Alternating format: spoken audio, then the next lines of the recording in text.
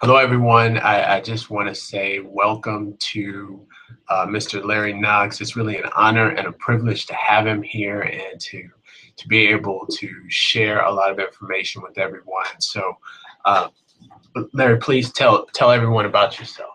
Well, thank you, Professor. It's my privilege and pleasure to be here. I've heard a lot about you guys. Mr. Akpan, or Professor Akpan, has spoken very highly about all of his students, and I must admit, you guys asked some very good questions in leading up to this event. Unfortunately, I won't be able to get to all of them, but I did pick out a few that I thought would be fairly interesting and perhaps a little bit more general that a lot of people ask, if not the same question, something very general or close to it. So my background, so I'm the CEO of Unplugged Capital. It is a merchant bank headquartered here in Chicago. It's a global investment bank. And what we specialize in is infrastructure investment in both hard and soft infrastructure assets. What are hard infrastructure assets? Hard infrastructure assets are assets that are very similar to the assets that you use every day, public works, so bridges, roads, water, sewer, electrical utilities, power, etc. The hard physical assets that make up a community, a city, or a state. Then also soft infrastructure assets. Soft infrastructure assets are assets that are tend to be social in nature, such as building schools and funding for schools, hospitals, recreation centers, museums, and the like. So that's what I focus on, and what I do is I bring private capital to the table to augment public spending to build our infrastructure assets, both nationally and globally. Is it a big problem? This is a huge problem. You can't really turn on TV without talking about our infrastructure deficit as far as spending is concerned.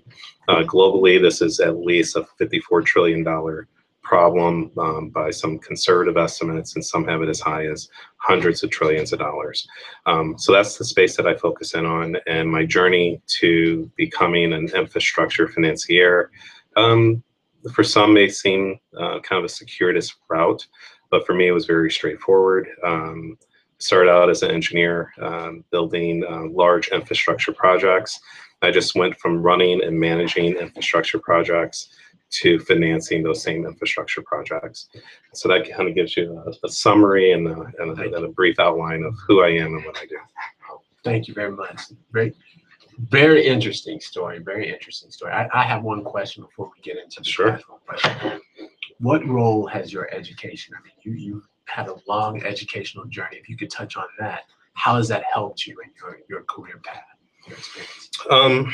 That's a good question. And the irony is that I literally have every degree but an MD. So I have a bachelor's in metallurgical materials engineering, I have a master's in nuclear engineering, I have an MBA and a law degree.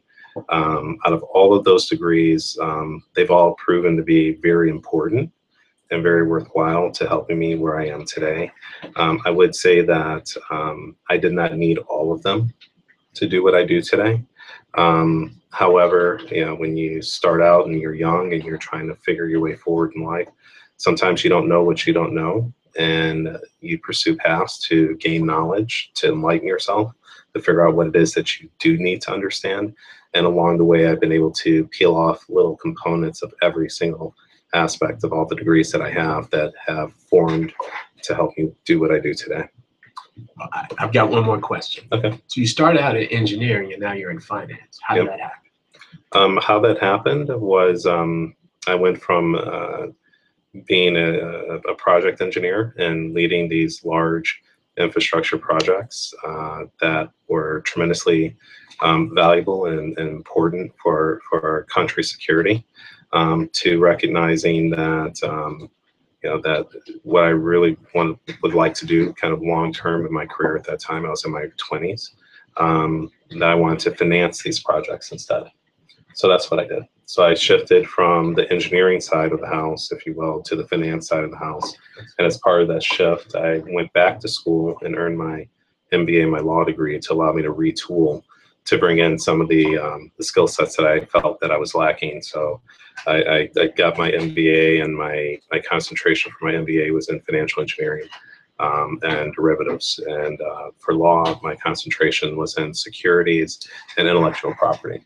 And all those have all, kind of meshed together to help me do the business that I do today.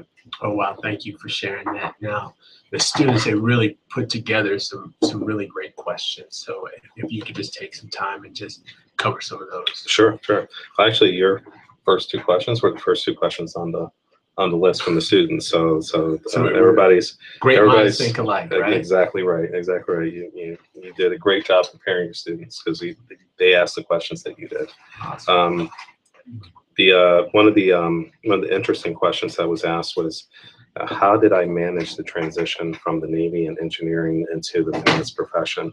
So they're a little bit slightly different, and that aspect is dealing with the Navy.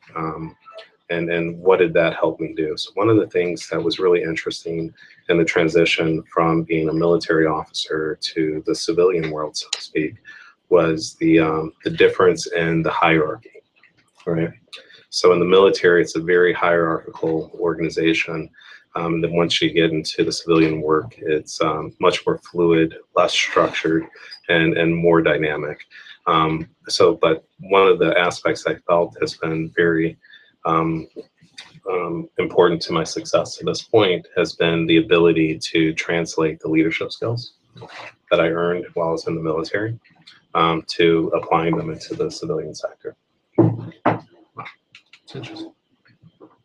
Let me get the next question.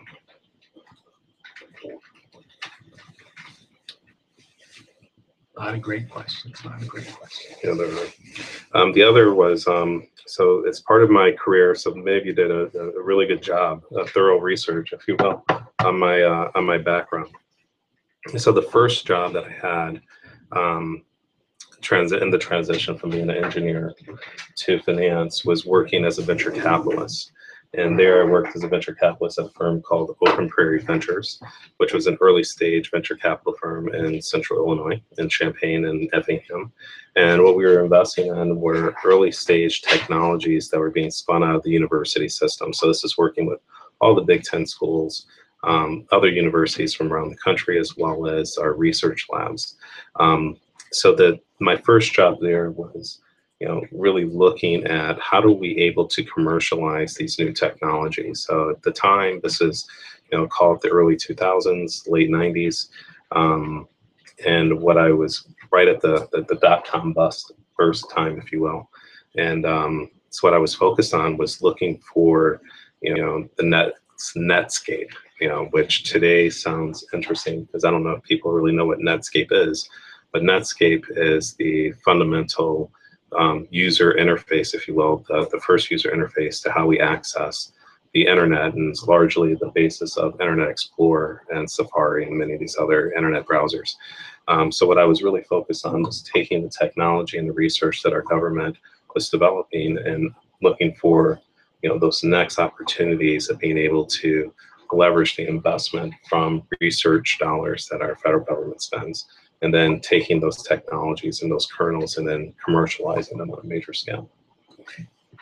That's very interesting. Another good question was it hard getting through so many years of school, and how did I manage? That's a great question. Focus. Really simple. For me, it was a matter, I guess you can say it was kind of that military training, if you will, which is you identify what your goal is, right? What do you intend to do with this degree when you're done? And how are you going to put it to use and be able to articulate that story, not only to others, but definitely to yourself. And as long as you understand what it is that you're trying to accomplish, it's really easy to accomplish the goals in between point A and point B. And so for many times, the point A to point B, one of the means to that end was earning a degree to fill in gaps that I had in my experience or education. So I really enjoyed school. I was a fairly decent student. So even though it was a total, if I add it all together, I'm probably approaching 12 years of education. But it was all, very enjoyable, and met some of my best friends in my life that are still dear to me today through that process. Thank you. Do we have time for one more question? Yeah, one more. So let's another question. We'll just continue along those lines. What were your main goals to making sure that you finished what you started? That comes again back down to focus. It's about understanding what it is that you're trying to accomplish and achieve, and what are the requisite steps that you think that you need at that moment in time to achieve those goals. And the only thing that I would add to that is the opportunity or the flexibility for change, because you don't know what you don't know. And an old military adage is that no plan has ever survived contact with the enemy. So as you actually start to pursue and work down your path, things are going to happen. Life happens. Other things get in the way, whether it's work related or just anything and everything.